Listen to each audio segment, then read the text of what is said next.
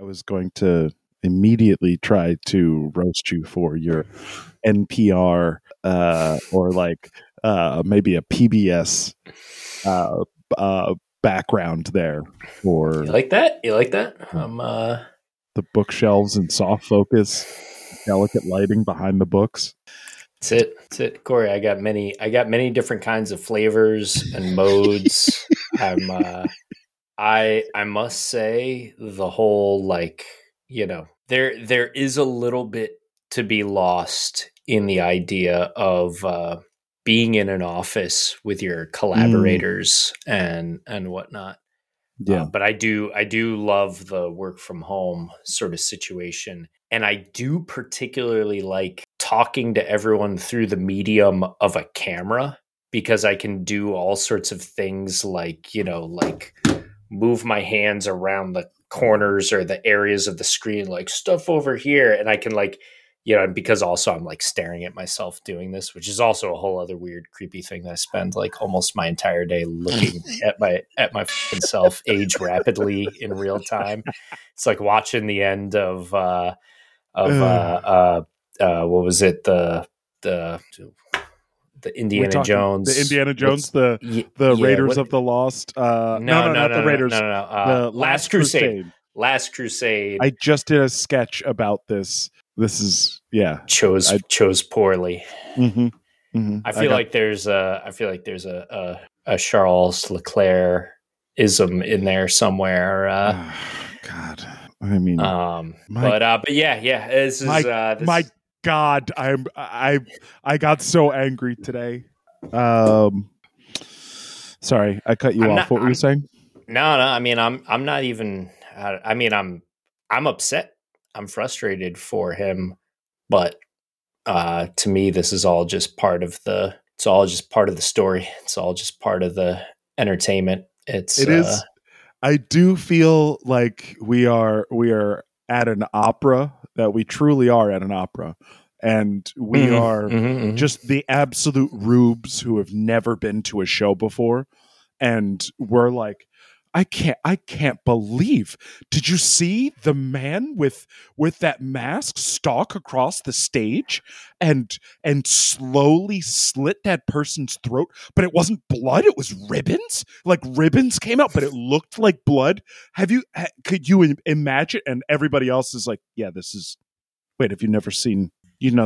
Have you thought that people were slitting each other's throats the whole? Wait, this is your first opera, right? And it's like, no, I've been to a lot of operas before. And it's like, yeah, but which direction were you facing? And it's like, oh, I was always facing the back wall. I was always facing like the exact opposite direction. It's like, oh yeah, okay.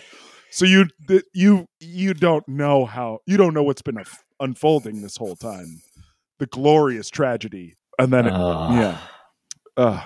incredible. So shall we just jump right in? Yeah, we got to get into it.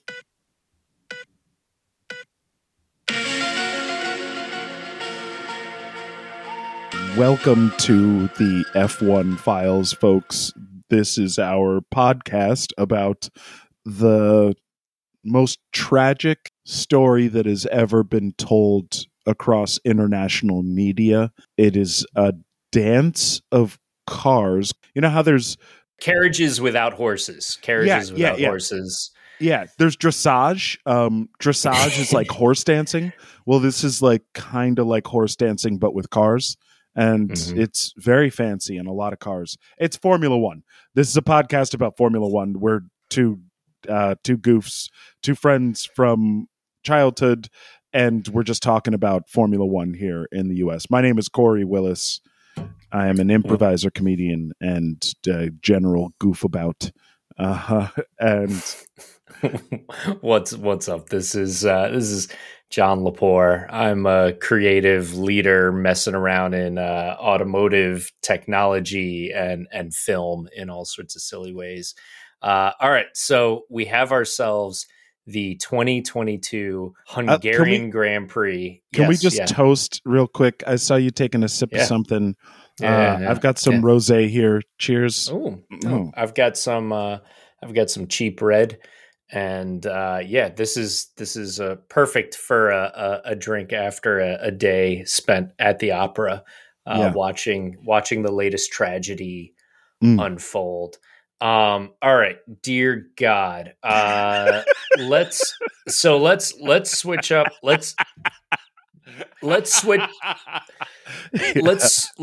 up the format a little bit, and rather than kind of going chronologically beat by beat through the weekend and the race itself, why don't we just start with the headline, which I think has to be our favorite topic of late. I mean, it is something that when this unfolds, I could get frustrated about it, but I just sort of enjoy it because to me, it's like, oh, great. The part where Corey and I drink rosé and talk smack about what unfolded earlier in the day.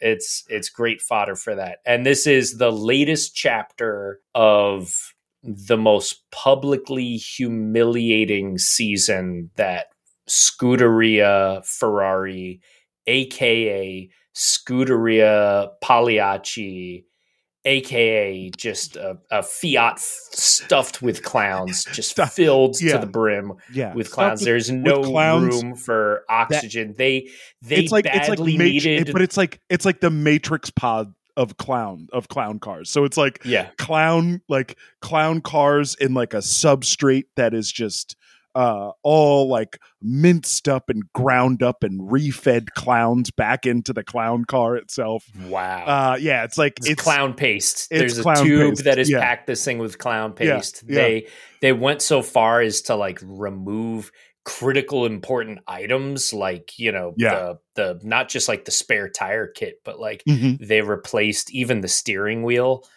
Just to make room for more clown slurry, and the vehicle is as a result completely inoperable and serves no purpose. But still with clowns, but still somehow packed to the brim with actual clowns honking their noses furiously. So, in case you're not familiar, let's just I can't even take a walk down memory lane, but let's just say that all season long, Ferrari has been stepping on their own dicks, shooting themselves in their foot, in their clown shoe, and have been perfectly poised to have their first championship season in a decade and a half. And first dominant championship season, not even a gentle. They have two phenomenal drivers. Two absolute studs, go on. And we're just it's pure misery. We're watching them make mistakes that we don't see the most junior teams on the grid make and whatnot. And so here we are again at the Hungaroring after a catastrophic previous race in France, where Ferrari clowned themselves super hard once again. And they came out and it wasn't, I guess, as catastrophic as that one, but it's still just like the fact that we can't get that days without a ridiculous malfunction sign to read anything other than 0 is deeply, deeply concerning. To further this analogy, it is there's a sign with like a 0 days since our last tragedy, and you see that sign and you pan down and there is a clown that is absolutely entangled in a collapsed step ladder with another 0 who is like clearly just trying to put another 0 up. Not even like being like, we got one day, like just the clown being like, you know what? The zeros are getting dusty. So I got to change this 0 over. And the clown has collapsed the ladder on itself.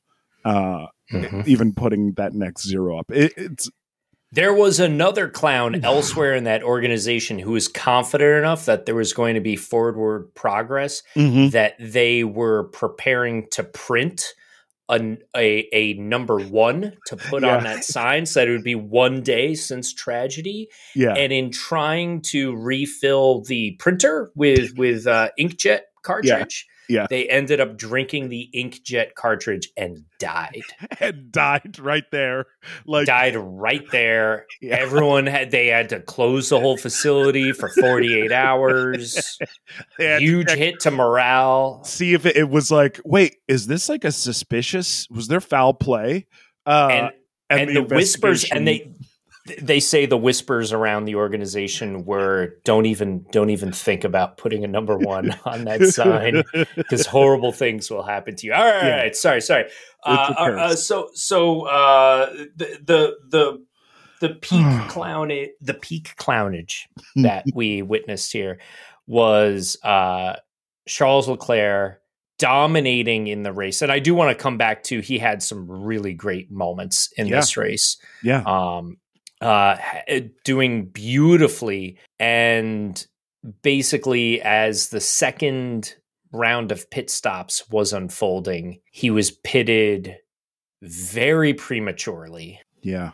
And put directly onto the worst possible of the 2 available tire choices that they had, which sent him descending down the order. You say early. Yes, it was early for him to pit. What wasn't early was Ferrari weren't the first people to put those hard tires on their car. So teams have data.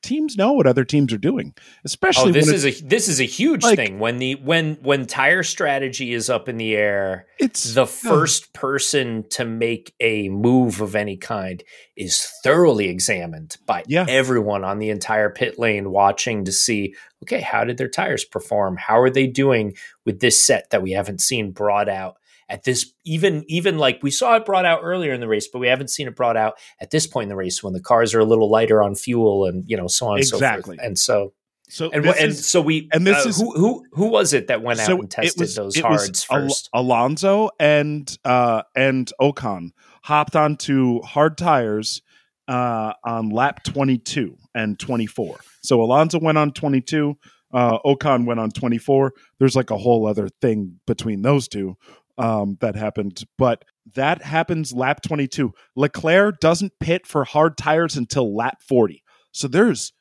almost 20 laps of data on these hard tires that Ferrari has access to and probably has been looking at. And they still were like, nope, no one else has figured it out. A world champion, one of the best drivers on the grid, hasn't figured it out. You know who can figure it out? Charles Leclerc, our man, who is the only contender, with all due respect to Carlos Sainz, the only man with any sort of chance at beating Max Verstappen is Charles Leclerc, and they put him on the slipperiest, most sloppy pair of shoes. Oh God, I can't. I lost my shit. I lost my shit at that point in the race. It made me. Were you getting like angry while watching this race? Was it like upsetting for you? Yes, I screamed several times, and I think it's thank you, Charles Leclerc, for giving me license to scream at Ferrari, because I am now screaming at Ferrari. I will probably. I thought you were just going to say like thank you for giving me license to like have emotions. No, like, no. Like I needed that. I needed this cry. That primal scream. Man, that was. I can't believe Ferrari did that to him, and that's not even. That's like that's the end of the race. That was like a curtain coming down on Ferrari. Was that at that point? I wrote in my notes. I was like, Mattia like dipped out to go to the bathroom, and I was like, yeah, did Mattia just go and like? Did he just go throw up? Did he just go and throw up in the toilet and then come back? Because that's what I would have done if I was him. I would have just gone. Is he having a panic attack at the Hungaroring, or is he like got some people that he's been consulting with that are going to help him escape through the sewer systems so that the Tifosi don't literally kill him in the street? This is he like, ooh, actually, this would go perfectly on my letter of resignation. this is the thing I have to make sure I get into that draft. It's so tragic. It's so tragic. They have so much potential, and they keep squandering it. I mean, it's I don't think it's ever been easy for anyone to be a team principal at Ferrari, but this is, I think we're seeing something that feels, I'm almost certain that he's going to end up with his head on a stick. Out of everyone within the organization, there's a lot. I mean, there's just so much concern about the problems and the issues that they're having, the challenges that they're running into. It's ridiculous. So I will say, wild. At least Charles got some good pit stops from the team, and they supported him that way. No, he got one good pit stop. And one good pit stop. And the pit stop that he got was a pit stop that never should have happened. It was 2.6 seconds. So not even the best pit stop of the race, but like a good pit stop. That's solid though. That's very respectable. It takes me about 45 minutes to, change one tire. Which is 2.5 seconds I'll accept. I'll accept that for a Formula One team for sure.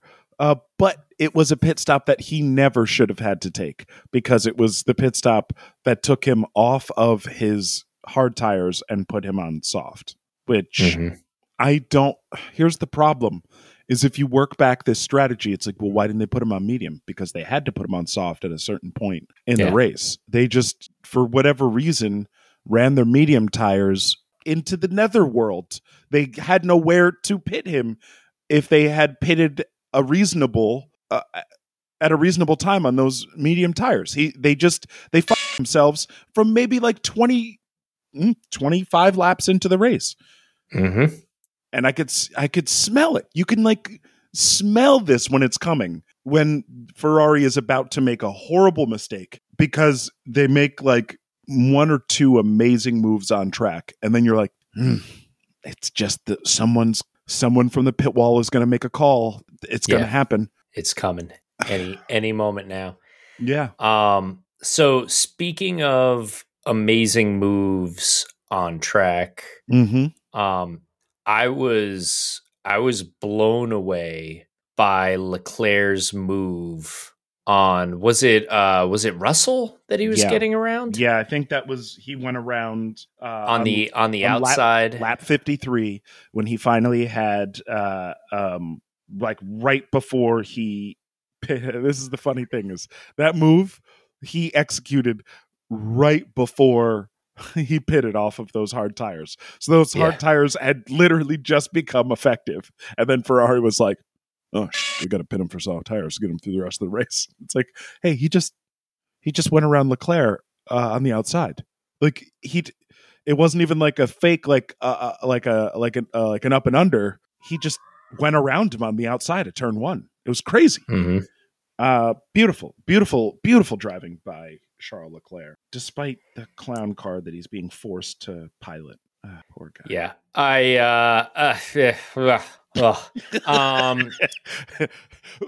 this was a great race, by the way. This was a great race. There was some great action. Race. There was some great things that we saw unfold. I thought, while on the subject of Ferrari, I thought Carlos Sainz was doing beautifully as well. I think he got kneecapped by a miserable pit stop. That was it was like 4 or 5 seconds, almost 5 seconds long. Yeah, almost 5 seconds. That's pretty rough.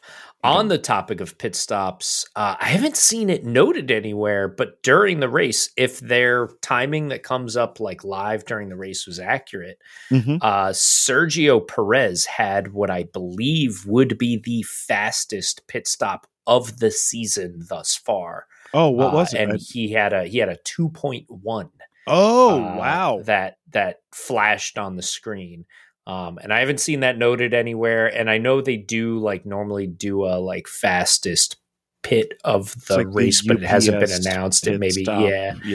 Fastest pit stop or whatever. We're not sponsored by UPS, although we'll take sponsors. DHL, baby. DHL, that's DHL. what it is. DHL actually. That no, I don't want to be sponsored by DHL. I'll walk that back. You got some DHL beef? You don't like European John, shipping? No. I'm trying to fear of lost them. I'm trying to make them think that we don't need them. But then nice. Yeah. Nice. So nice. I'll move. I'll remember to cut this part out.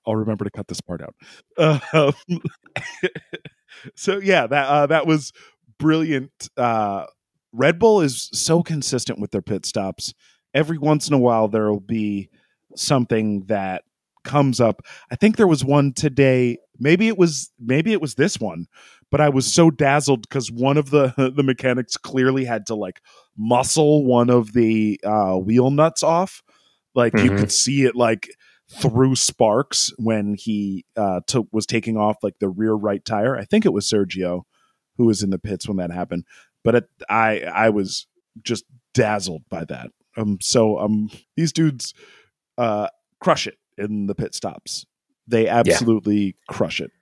It's so something to. So while doling out compliments to Red Bull, which is not something you hear a lot of on this podcast, I will absolutely doffed my cap to Max Verstappen for I think a really brilliant race. Started 10th after a bizarre, qualifying anomaly. Yeah. And effectively worked his way up through the field. I mean, I think you knew it was on when he started getting into the tangle with Alonso, who has been the guy that knows how to clog the pipes better than anybody else in the sport these days, and just was able to burn his way right through like a classic Drano. Yeah, like not like a pass that you see Alonso do on people on lap one. Like that level of efficiency where the person doesn't even realize they're getting passed. But that was Fernando Alonso. Didn't realize that Verstappen was like already sticking a wheel up like the inside of his car while they were still on the straight. He was devastatingly fast. And they kind of like did this cute little dance, him and Perez, when they both passed Alonso and Ocon basically at like the same time through, I think maybe right before and then after that chicane. Can't remember where on the track, but it was cute. Shout out to Red Bull scissoring their way through the crowd. I mean, and from there, I mean, we saw Max do my favorite trick of the 2022 season that we've seen a few times. And we even saw Charles Leclerc do it on Saturday during qualifying, but saw him do a full 360 and basically go into a spin that would be the type of spin that would send you into a barrier or off into the gravel or, flying way off the track and getting yourself stranded. And instead turns it into just this like almost no loss of momentum pirouette. And he dropped back a couple spots, but seemed almost unfazed by this spin. Absolutely, partially aided by none other than Scuderia Pagliacci, who had fixed Charlie Leclerc with the slipperiest boots he could have possibly had on. Yeah. So even after, so even seeing Verstappen do a 360 in front of him, you actually can see in the corner of the frame Chuck Leclerc do the most panicked little bit of like almost getting into a tank slapper watching that unfold in front of him. But I don't know what it is. Like these guys have like figured out like, hey, this is the new like Tony Hawk pro skater move to do on the track.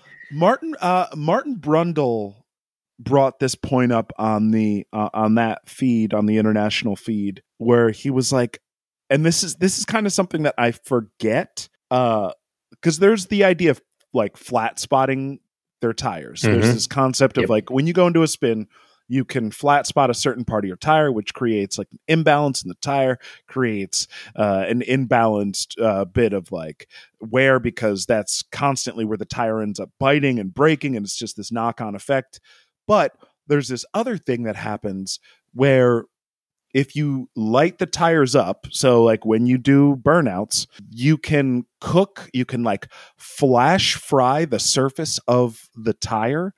And these tires are built in such a way that the different levels of compounds like burn off in a very specific way. And the way that they burn off is by being activated by the heat at the level 2 or 3 levels above it. So if one level gets flash fried, then it impacts not just the composition of the net of like that surface of the tire, but like 3 or 4 levels down within the tire, it cooks what they call the carcass of the tire. And then that creates this horrible effect of the tire starts to wear from the inside and to the out. And that's when you see those delaminations. That's when you see the tires break away from the walls. So there's this like terrifying thing that happens. And as Martin Brundle's explaining this, we see Max put in the fastest lap. And he's like, oh, well, I get... so I guess he didn't do that. I guess his tires are okay. That's great. Yeah, Max should drive for Ken Block's team. He should be hooning it up when he retires, or just like buy a competitive team with like to just get into like Formula D and just destroy everybody. He's so good at car control. It's disgusting. Yeah. So, I think super impressive, super dominant run from him. And that even still with this starting in 10th, having a 360 spin, carving his way through the field, getting into battles, passing drivers and falling back and having to repass them again. He still, by the end of the race, had like a very comfortable, like a 10, dominant position. 12 second lead. But there was also a moment where he like complained that there was something wrong with his car. It was on like lap 13 or 14 where he's like, something's wrong with the clutch. Like he's like, I keep like slipping at high revs, and he gets the response from JB, his engineer. He's like, fail 20, hit fail 20, which is when they say fail 20, they're saying there is a sensor fail. You need to like hit 20. Like you have to go deep into the settings menu of your Android device and navigate to this subsection. It's so crazy. They're like fail 20, and all of us, including myself, who knows what they have to do. I'm like, oh, that sucks that their sensor failed. And they're like, no. We need you to dial down into this like sub menu on the specific sensor area that failed. Make sure that because they have sensors in redundancy. So they're saying like, go in and then you need to like mark off this redundant sensor that has failed because it's showing that something's wrong and all the other sensors are saying everything's fine. So you need to go and X that one out so that we can like have a consistent bit of feedback. So it's not even so like when something like that happens, sometimes it will throw something mechanical off, and this clearly threw off his ability to shift at high revs. And Sergio was also saying that he was having a similar problem where he was like, I can't shift at high in the high gears.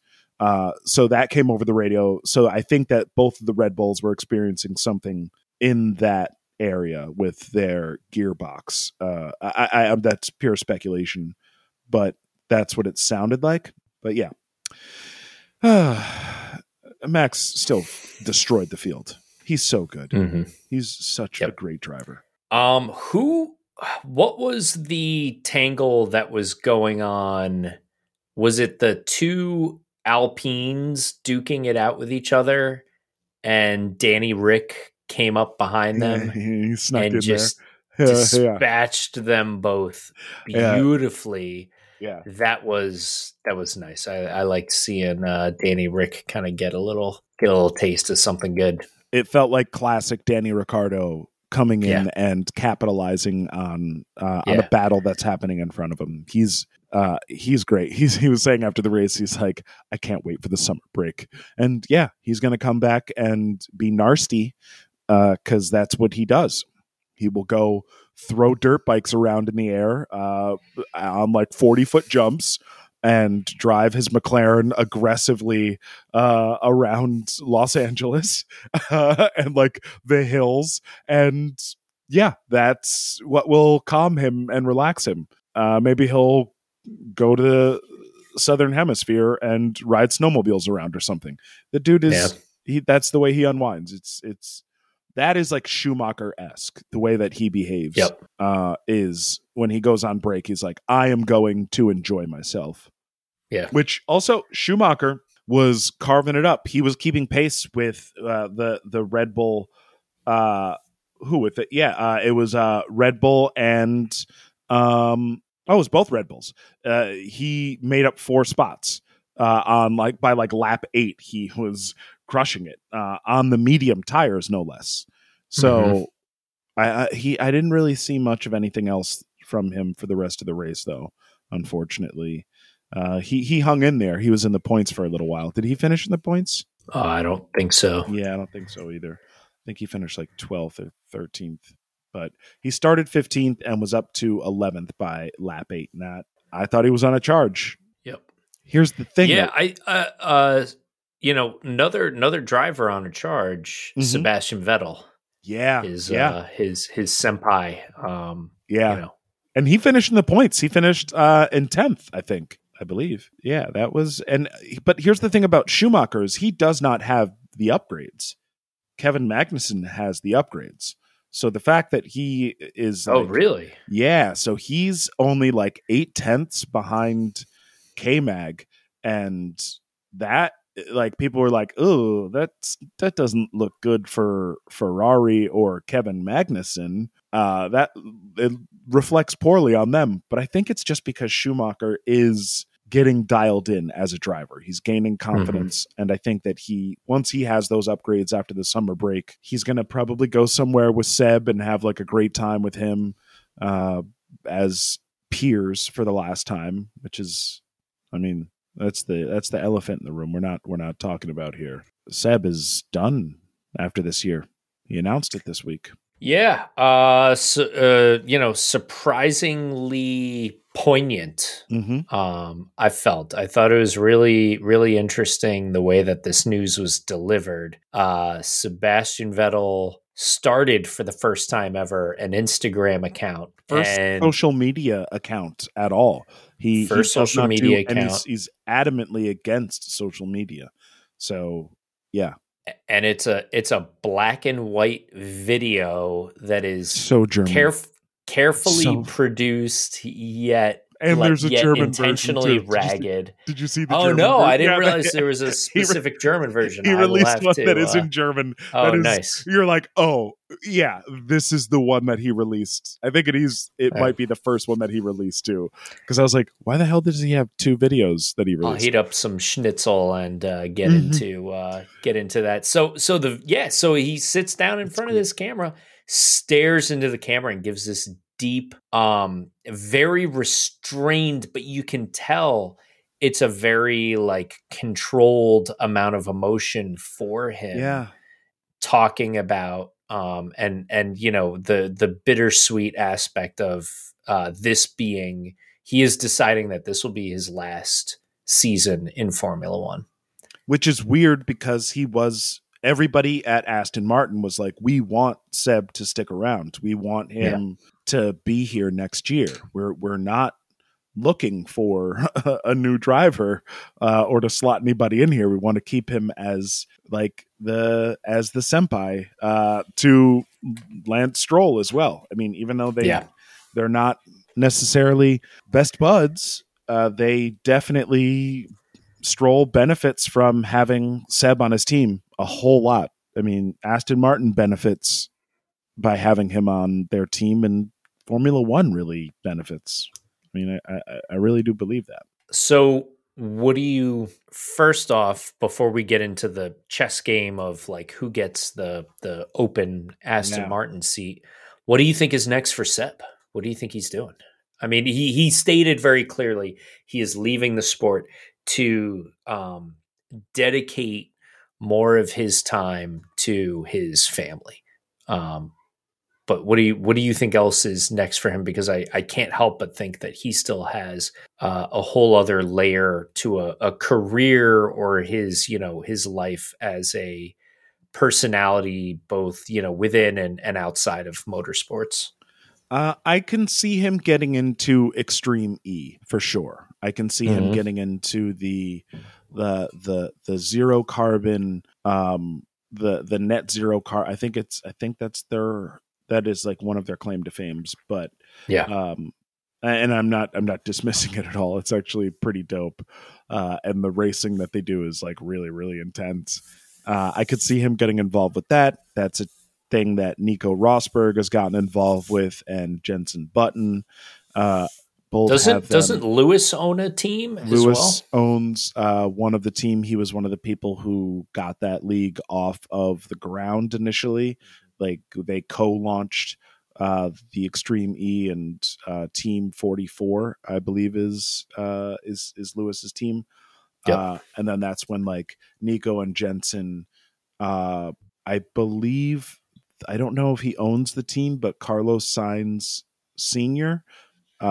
Is one of the drivers on Extreme E. He's one of the guys. It's like it's a sport that a lot of old racers get into because it kind of has that same. It's first of all, it's more or less a homologated. Everything is like locked in, so you have to get the best out of your car through your driver and through your strategy. So it's like a pretty locked in formula that they have to follow. So I could see him doing that. I can see him getting involved with politics eventually, not right away, but I could definitely see him getting involved with politics.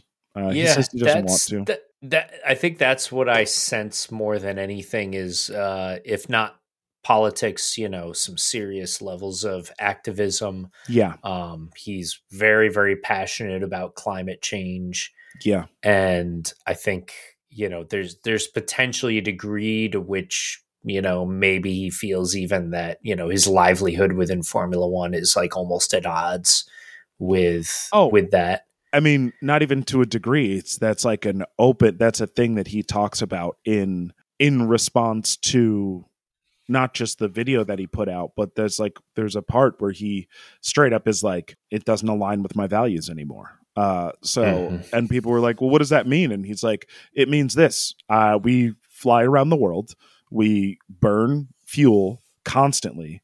And the thing that matters to me the most is preserving the planet for not just my children, but for future generations, and not leaving them with the burden to have to deal with it. And he's like, we do it for fun. That's doesn't work for me anymore. I can't. And I think that if you look back, he also said this, he's like, it's not something that happened this past week or this past month or even this past season. Or even the season before that. It's been accumulating steadily. This feeling has been at odds with who I am. And I think you can probably trace it back to his time at Ferrari, where he was like, felt disillusioned with the sport. And I think justifiably so. They axed him mid-season, like very publicly.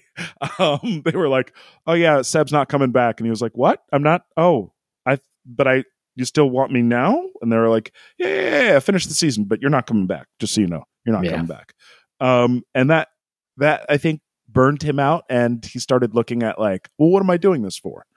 If I'm not gonna complete the cycle, which is also happening at the very end of this season, he's going to be at 299 races. He won't be at 300, I think. Like he's like missing out on just one last race with the race start in Abu Dhabi. So he's not going to be able to complete that cycle. He's not going to be able to complete winning the championship for Ferrari or winning another championship. And he's got a family. And he's like, I want to live with them, especially if, not to be doom and gloom, but if he's like, hey, if we're living in the last days in time, I think I want to spend that with my family and not gallivanting around the world, making it worse, actively making it worse. Not saying that that's what I believe or that that's what's happening. I mean, can kind of look around, but that's an interesting point of view, that it's not just that, like, he's like, well, the earth is going to implode, so I'm gonna, not spend those days chasing people in a circle. Yeah. For like billionaires who are making it worse, not just like earning money from it but like doing the worst part of it, which is making it flashy and acceptable and palatable to people who it is directly impacting. So yeah, I get it, Seb. Kudos to you. I appreciate that. I can appreciate you looking out for the little ones and then the little ones, because I'm not doing it. I mean, I can't say that I'm a fan. I've gone to places and spent money and spent petrol and spent carbon to go see these things. So I am part of that problem, but I'm not doing it 23 races a year. So, all right. So we'll see where Seb's life takes him. I'm definitely curious to see. I'm also curious to see what that means. Like, does he have some sort of like accelerated level of no fucks left to give for the rest of this season, which could be fascinating to see. And and I will state for sure that in the earlier days of his career, particularly during his championship run, I was not a fan. He was an absolute villain to me.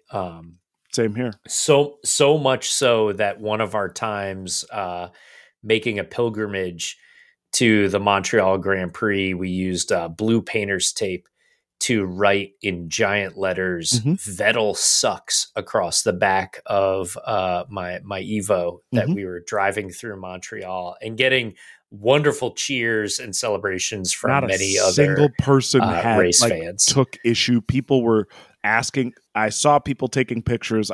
People were asking to take pictures. This isn't just like John and I being assholes about this. This is most of the sport booing him.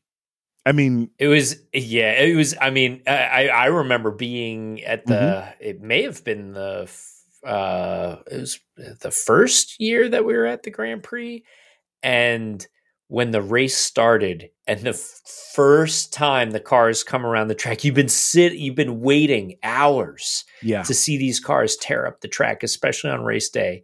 And as lap one has commenced and we're watching the start of it on a TV screen, but you start to hear the cars coming towards you, and they come, and the first car around the bend is Sebastian Vettel coming into the hairpin, and everyone's super excited. And there was a distinct sigh from everyone in the crowd that it took like on lap one, that it took like 5 seconds for the next car to make it around the bend. And like everyone was just like, oh shit, this. Yep. It's going to be one of like these. That. Yeah. He was absolutely the villain. He was the villain for sure. And I think for me, he pretty quickly redeemed himself, partway through his Ferrari days. When did it all change for you, John? I've been curious. I think it was just when he became the master of shit talking during any of the interview sessions and any of the press conferences and whatnot.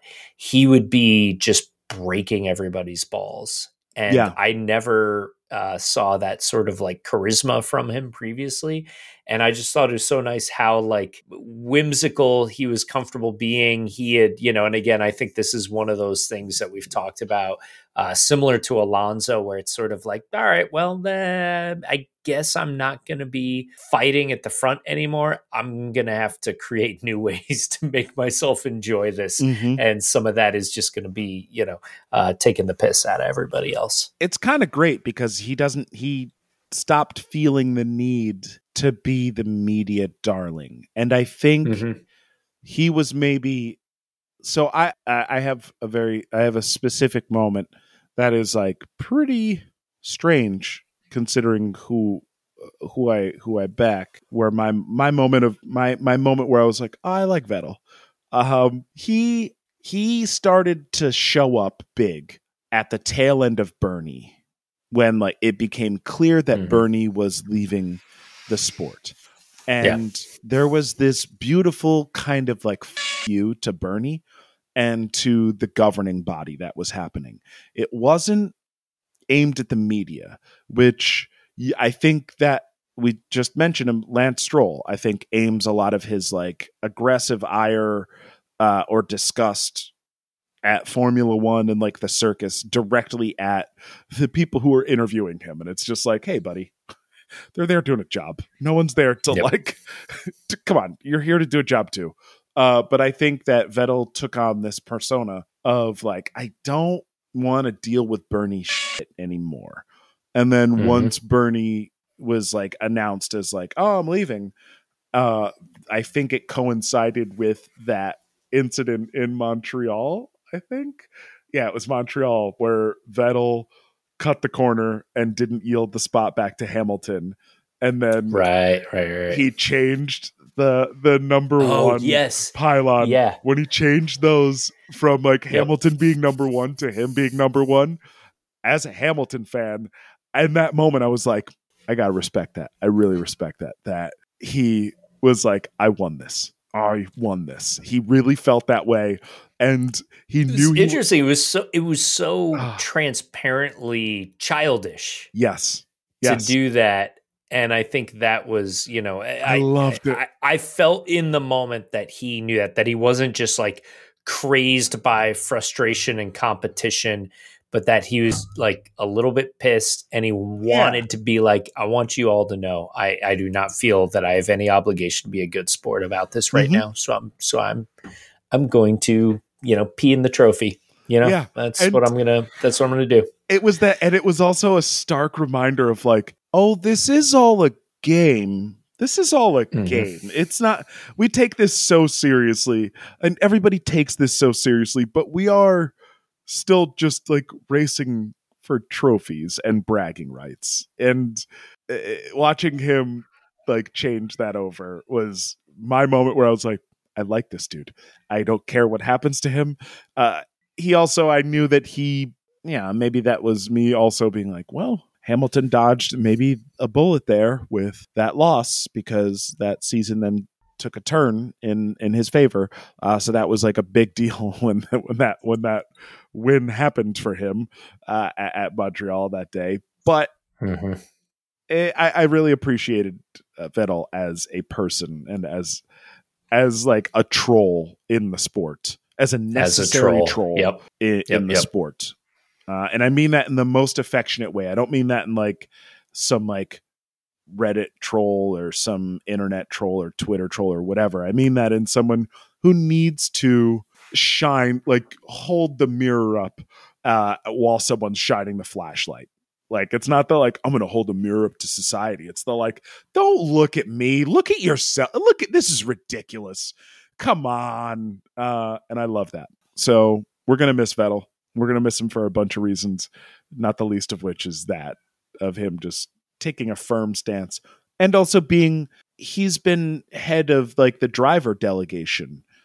So he's represented the drivers and insisted on safety. And the reason that we have Tech Pro barriers at every new circuit, he's one of those reasons. He's one of the people who has insisted on the safety of the drivers taking top priority. He's championed the halo. He's done all these things that have changed the sport for the better, not just for drivers, but for fans as well. So the sport is really going to miss him, not just in front of the scenes, but behind the scenes.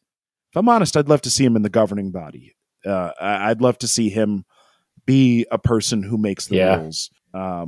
Not unlike Alain Prost was kind of supposed to be somewhat of like an advisor when the new FIA and the new Liberty Capital took over, or Liberty Media took over. But I would like to see maybe Vettel shown a little bit more, a little more respect as like a rule maker and not someone who just goes, hey, these rules are stupid. No, I don't know. I think that makes sense. I see that. That resonates for me. Imagining Vettel deep within the governing body. Yeah, he wouldn't want to be. So, I can't imagine he'd be high profile. He wouldn't. He's done that. He's done the high profile thing. Yep.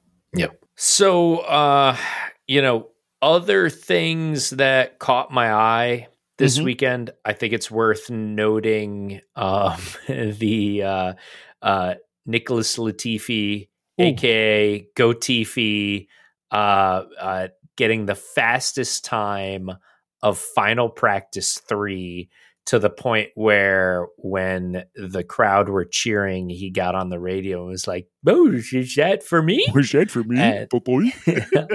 And, and I thought that was adorable Yeah. and perfectly punctuated. He knew exactly what to do with that momentum and qualified 20th out of 20. Yes. So like literally like 2 hours later, got out on the racetrack, was like, I just blew everyone's mind by setting the fastest time in practice.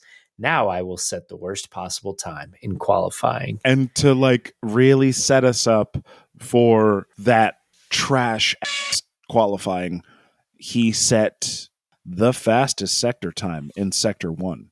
And then like, really? I didn't even notice that. Oh yeah, he smoked sector 1 in the first session of qualifying.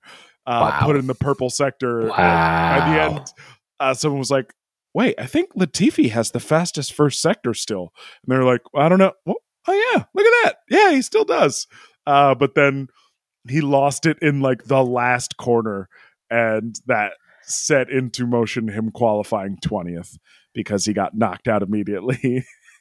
But wow, he was on pace to coast easily into Q2, but he just biffed it in the last corner. That's very funny. That's spectacular. I love it. George Russell qualifying first for the first time in his career. Yeah. That was a stunner.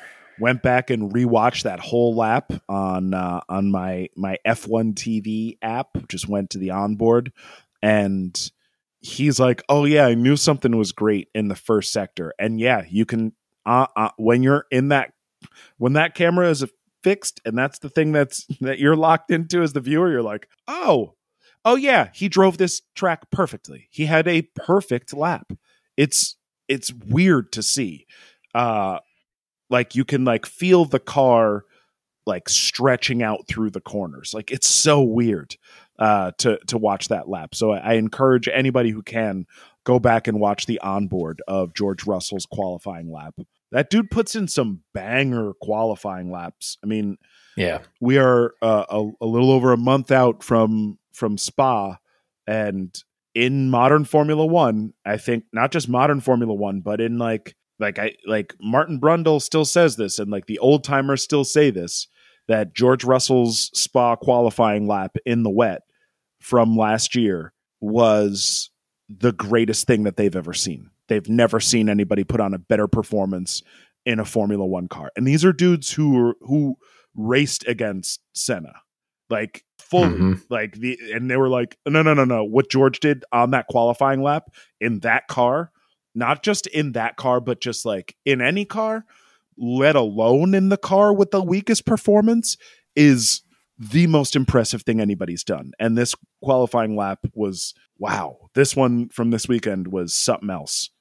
And I texted you, and you're like, yeah, I think Lewis had a DRS issue. And I went back, and it was like, oh, Lewis would have trounced George's lap. He would have absolutely smoked George, and George smoked the field. So wild. All right. So where do you think Mercedes are at right now in general? We saw them finish second and third in the race.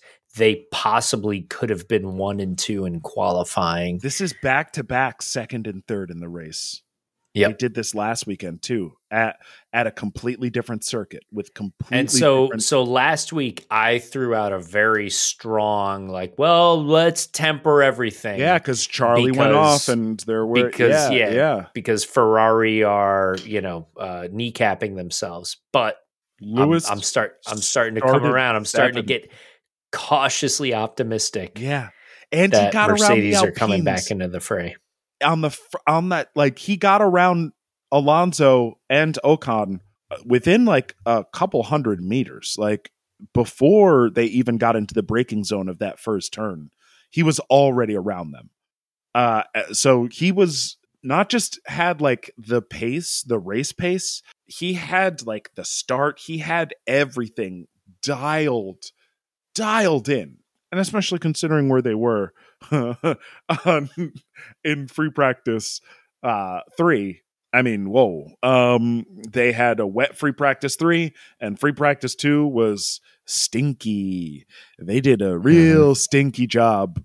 George said it, and Mercedes backed him up. They were like, yeah, this is the worst Mercedes that we've ever had on a Friday free practice. Like, our car has never, we've never had it this. And that includes all the porpoising and all the track strikes and all the oscillation and all the weird shit that we were facing earlier in the season. They were like, oh no, Friday's car was the worst we've ever had to deal with. And then George put it on pole.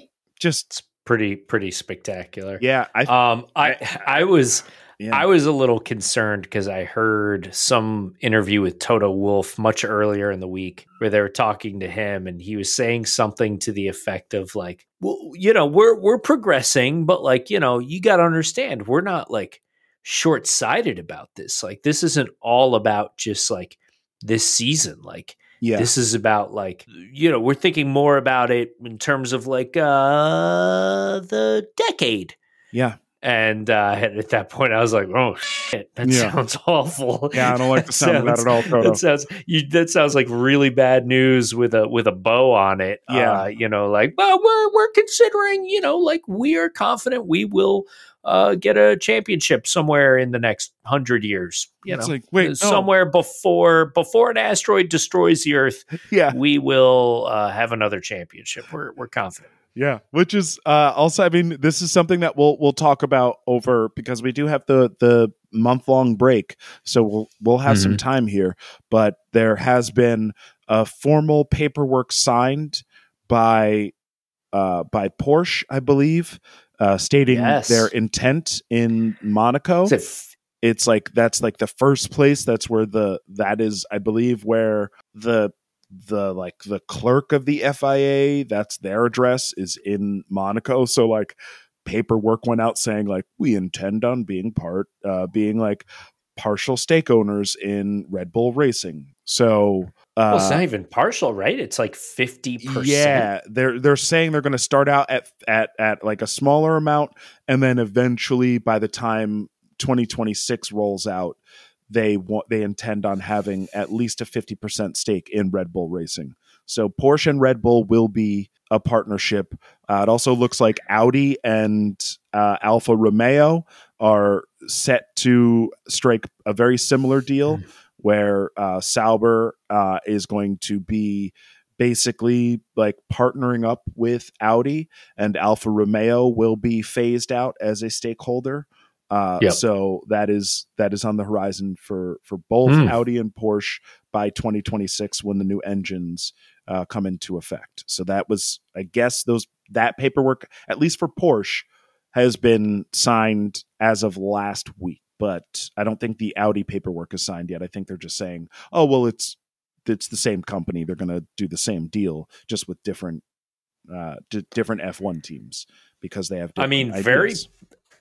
Very practical result of a favorite topic of ours here on the F1 Files, which is just the growth of Formula One. And the chairman of Porsche specifically stated that their expectation is that when they are showing up big in the sport, circa 2026 or so, that the sport's growth will have continued to the point at which Formula One will be the biggest marketing platform for vehicles in the world. I can see that. Which is a pretty bold statement, or for premium vehicles, I should state. Which are the ones that they're concerned with. Yeah. Which are the ones that Porsche makes. So I think that's really exciting. I think that's really cool, and nice to see something that's counteracting what felt kind of depressing for the last 20 years of Formula One, which was all these automotive manufacturers withdrawing from the sport, and the sport all of a sudden having these bizarre brand names attached to vehicles, including Red Bull powertrains, which Red Bull power, Honda, Red Bull, yeah, it literally get the advertising component got so big for the energy drink maker that they now make engines. Yeah, that's kind of wild. Bananas. That's bananas. But it also kind of speaks to that specific growth that you're talking about, where this is becoming the biggest marketing platform and will continue to grow. And yeah, an energy drinks company can absolutely partner with the most when you think of racing, you think of like two brands. Like even if you don't, and someone was saying, I can't remember who was saying this, but people are saying that like even if you don't know cars, even if you don't know anything about any car whatsoever, if someone says the word Ferrari to you, you're like, oh yeah, I know what a Ferrari is.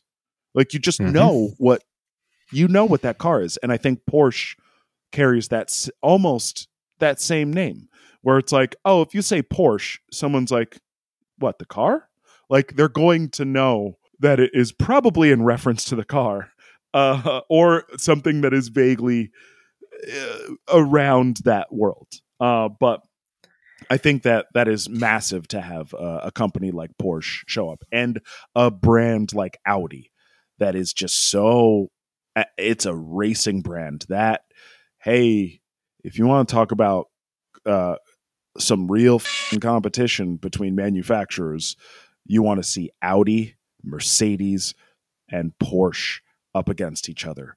Those three brands compete so fiercely in every other part of motorsport with four wheels. It's wild. Yeah. So is there a world where Formula One increases in popularity, particularly in the United States, to the point where we see Cadillac or a Corvette or something to that effect? Like it seems so foreign to the idea of Formula One, but I mean, if it got big enough, right? Like, isn't that the only company that I could see that's an American company that could potentially manufacture and participate in this world, which they don't. I don't know if they have like proper production, which I think is part of Formula One. That's to be an engine manufacturer. You also have like you need to have production cars.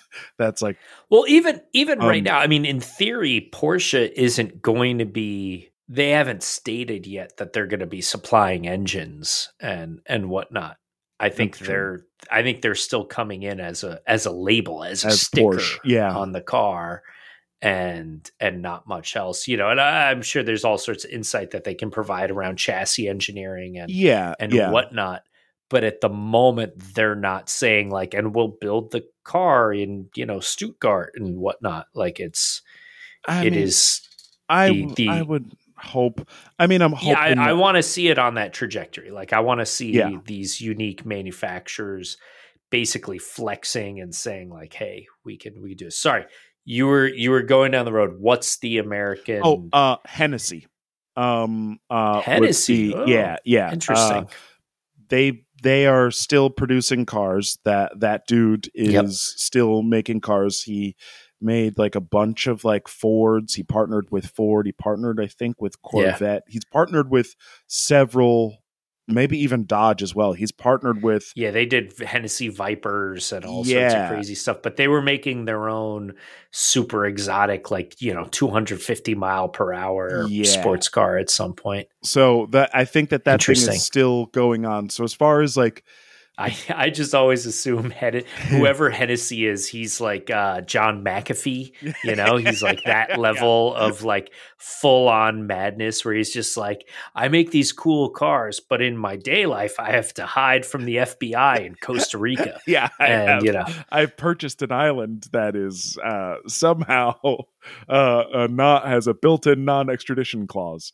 There's something weird about that there, but I think that if someone like a premium I would hope that it was someone better than Cadillac, but I guess beggars can be choosers. No, I don't want Cadillac. I mean, and I say that knowing that like Cadillac does have they set up. I mean, it's not really Cadillac; it's technically all just GM, but they have a really sick, Le Mans program that they're running. That's true. Ford did beautifully with the Ford GT for the past many years. I would rather see Ford like come back online with like a Cosworth. Like Cosworth and Ford pairing up or something like that. Back that was like the V10 days, I think. At this point, it's beyond even a pipe dream, but I think it's just worth considering that we are in a world where the growth of Formula One's popularity could lead to something as absurd, as a kind of like Detroit team, which would be fascinating. That would be cool. All right, so the exact opposite of Detroit. Corey, this week, following the Formula One media, watching the race, and being that we are American fans, what was the most fascinating Britishism that you heard? I didn't really hear too many. There's one that I've become like very accustomed to, and it is often Fernando. It's in reference to Fernando, and they say a cat amongst the pigeons. They call Fernando if he gets up there in qualifying, he may be a cat amongst the pigeons, and that is just such a visual British reference. I've never heard an American. I love how like relaxed it sounds, and like even though like technically it does mean that like the cat's going to feast on the pigeon's organs. Yeah, like maul them so that they can't fly away. Like just bad stuff. But for whatever reason, like when I hear that, I imagine that like the cat has like a pocket square. Yes. It is hanging a coat up first before the mauling begins. Right. There was that one, and then I heard this was one of those like I don't know how he messed this up because it is kind of just a driving thing, but it is like a British like short circuit that Martin Brundle had, where he's like, what does Ricardo say? He says, lick the stamp and post it, and it's like, no, he says, lick the stamp and send it. It's not. Come on, buddy. Come on. You're too British. Your British is getting in the way of your That's amazing. color commentary.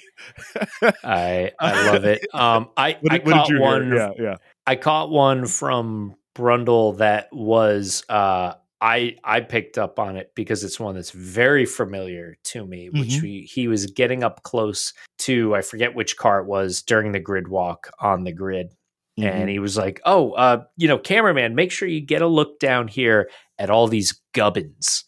And gubbins are any array of little bits or pieces or details or whatnot. And shout out to my old buddy Kiko, a British friend of mine who's a designer who, we would get into deep discussions making fictional interfaces for movies like Batman v Superman.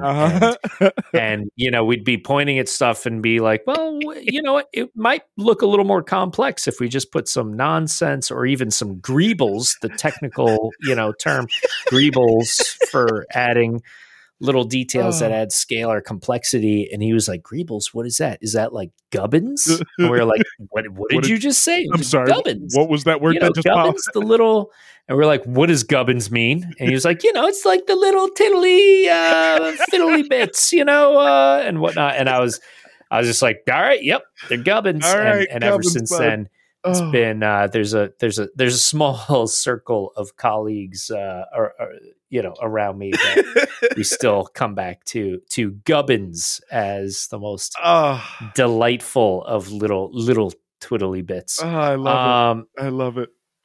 So what about the stock? What about the stock this week? What do you think? Did it go up?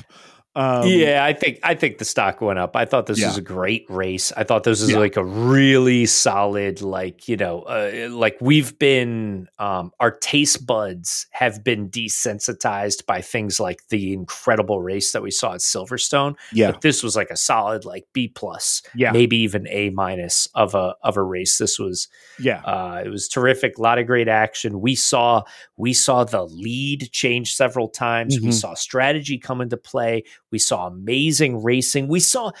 I'm still sort of blown away by Charles Leclerc's pass on the outside of Russell. That to me was like all balls. Like it wasn't strategy. It wasn't tires. It wasn't any of that. It was just, he was going after that dude. He was hounding him, and he did the most incredible late braking and held it and kept on it. And thought that was very, very impressive. All for an amazing sixth place. I think he got, is where he ended up at the end of the race. Sixth place. Yeah. Lord have mercy. Yeah.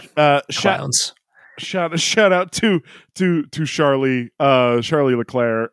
He did so well, but also, God, maybe it was, maybe they had like, the mechanics had like makeup running down their face, like clown makeup streaming through their eyelashes, and they just thought they were grabbing soft tires, and they grabbed hard tires or something. I don't know. I think the clowns were trying to inflate balloon animals, but hadn't quite grasped the mechanics of balloons, and were sucking the latex in, and then were choking on balloons that were getting caught in their windpipe. That was my take from the situation. That was the only obvious, I can't reason imagine they could be any other reason why. So let's say on a scale of pies here, what do we think here? Like the worst pie being like the lunchroom, like the pumpkin pie that we used to get back in Octay Elementary, like just like the terrible pumpkin pie. We would, no offense to the lunch ladies, but like the thing that you would get with the awful whipped cream right before we'd go home for Thanksgiving break. Remember those pies? Like, was this like an individually packaged? No, it would just be like a slab of like flavorless nothingness. Yeah. Brownish orange paste. Yeah. Who's to even know what it was? But it was supposed to be pie. So on a scale of that pie, I like how I think it's a recurring trend that the lower end of our scale ends up being elementary school cafeteria edible items. Yeah, it's perfect. Appropriately so. All right, what's the pinnacle of pie? And then the pinnacle of pie is wow, this is going to be hyper specific, so maybe not like as accessible to everybody else, but I think it will be accessible to you. I think I remember Mrs. Lackritz would make an amazing pie that she would bring over. I think there were a couple of times where there were game nights at your house. Maybe it was like a cherry pie. Who was it? Maybe it wasn't Mrs. Lackritz, but I'm thinking of like a cherry pie with like the lattice. Okay. Yep. And yep. The slightly crisp, like the sugar, like little sugar cylinders that were like browned up a little bit. Do you remember who used to make that pie? Ooh, that's tough. None of it's coming through, because when my mind goes to pie, it's just my own mama's key lime pie. Ooh. Was always Sarah Laporte, so tart, tart and sweet, and just that's it. Let's go with that one. So the sloppiest, worst lunchroom pie, on up to the most delicious, perfect, like summer respite, like the hot summer day. There's key lime pie waiting for us on those hot summer days. Yeah, where would you rate the Hungarian Grand Prix? I would rate the Hungarian Grand Prix as being like a solid, classic, warm apple pie, scoop and a half of vanilla ice cream alongside it. Yes. And getting that collision of those two worlds, because Corey, the warm apple pie is the driver's own tenacity and incredible ability to control these ferocious machines. And the cooling of the ice cream is the complex strategy that goes into, and the engineering that goes into making these races unfold. And when those two things merge together, it's a wondrous effect. And I think that was what we saw during this race. Yeah, truly. There were like moments towards the end of the race where I was like, this is, and I like said it out loud. And this is, I'll toot my own horn here. I was like, wow, I guess like anyone could kind of, I mean, especially if rain happens, because rain happened on the last lap. I was like, anyone could win this race. Any of the top 6 cars could win this race. It's anybody's game right now. And I haven't said that about a race in ever. And also this was, for the casual fan, very entertaining race. For people who've watched this race before, this is bananas. If you needed any proof that this new formula works, it was this race. These cars were designed to see if they could follow each other at the Hungaro ring. That's what like everyone was saying. That's what Russ Braun was saying. That's what all the team principals were saying.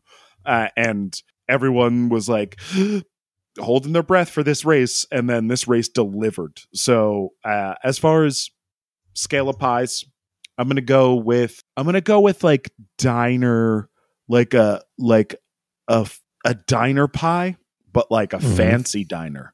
Like one of those diners, not like that everybody goes to all the time, but like a New Jersey diner. Like you want a New Jersey diner pie. A New Jersey diner slice of pie, and that slice of pie is definitely coming a la mode. Like I'm getting some ice cream, and I'm going with a blueberry pie, a slice of blueberry diner pie. I'm gonna have them heat it up a little bit, because it's already cold. So I'm going to have them heat it up a little bit, and then I'm going to have them put the ice cream in a separate dish so that I can take spoonfuls of the ice cream and like shave off little crescents and then add that to the spoonful of the pie. That's what this race was. It was that like it allowed me to have the perfect mixture of exactly what I wanted. Yep. Minus the urgency. Because it also wasn't like a madcap insane race of like, I can't even follow all the amazing things that are happening. It was like it was slightly measured. Yeah. And that's a good point, because when I do have my vanilla ice cream scoop up against the hot apple pie, there is a little bit of this sense of like, oh God, I got to eat it before the ice cream completely melts, or the apple pie cools down too much, or everything just turns into soup. Yeah. There was that sense. I like where your head is at. Yeah. It was that sense of urgency at the very tail end of the race where it was like, hey, we got a virtual safety car. We got one car. I think Bottas is the only person who retired out of this race too, which is pretty impressive, especially for that track. There was like almost certainly going to be a safety car, and there never was. Only a couple of virtual safety cars, and they didn't really benefit anybody either way. So that was really helpful. I thought this is a well-rounded race. All right. We got the summer break coming up, Johnny. Yeah, baby. I think Mercedes is going to come back real strong. I think they're going to come back, and they are going to be fighting for pole position, at least at the Belgian Grand Prix. Maybe even deeper. Maybe even deeper into the European circuit. I think that they're a threat, at least for the next 5 races. I'm optimistic. I don't want to get too overexcited about it, but I'm not saying wins. I'm saying fighting for pole, though. At the very least, we have, for the first time in a long time in Formula One, 3 teams at the front of the pack, as opposed to only 1, or at best 2. Yeah. We've got 3 teams potentially at the front of the pack for the rest of the season. And if Belgium was the first race of the season, then yeah, the championship could be completely up in the air. Could be, but Max is up by like 80 points or something like that. Max is, he's almost certainly going to win the championship, which is great. This is great. I think there's even been mention it may even be like an unusually early awarding of the championship at this rate. And I'll tell you what, he has earned it. This season, he has taken no prisoners. He has just gone for it. He's done it honestly. He's done it not effortlessly, but he's made it seem effortless. I give him all his kudos, all his flowers in the world, especially if he locks this off earlier than any other champion has in a very long time. Like, he's earned this one. He came out of the gates real strong and didn't balk at anybody else ever, and has kept his head down. Even in that first lap today, watching him come in and like not get too hungry early on, I was like, I want to see Max race like this. This is how I want to watch him race, because he doesn't have to fight dirty in order to win races. I think when he had a car that wasn't superior to everybody else, he was using every tool available to him, and that included fighting dirty. But he's not having to do that at all this year, to win races, let alone like stay competitive. And he's going to win the championship, and he deserves it. I hope he does. That said, God, I can't wait to see Mercedes and Ferrari fighting for that second spot in the Constructors' Championship, because that's coming. And we saw George and Lewis fighting on track today. They let them race. Yeah, they did. Yeah, we didn't even mention that. Awesome. I loved that. Oh, that was nice to see. Yeah. All right. And they did it cleanly too. So props to them. Exactly. Well, Johnny, where can the folks find you out there in the world? I'm most active on the Twitter at Johnny Motion.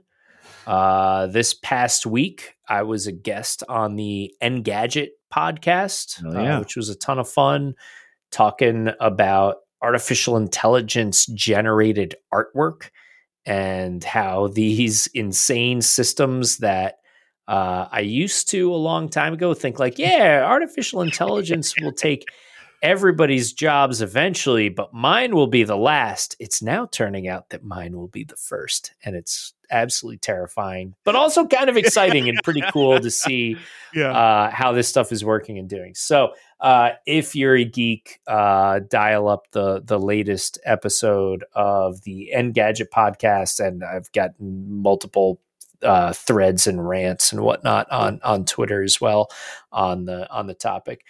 Corey, where can the folks find you? You can catch me at Burn Corey Burn on all the things, and sign up for classes of mine at the UCB Theater. You can jump onto the UCB Comedy website there, and I will also be in Utah at the Wasatch Improv Festival, and that is going to be on August 13th. We are performing at 9 p.m. That is going to be in Logan, Utah at the Wasatch Improv Festival. I'll drop some links into the show notes there for that. And yeah, folks, you can catch us the next time on the F1 Files, aka the Ballad of Scuderia Pagliacci.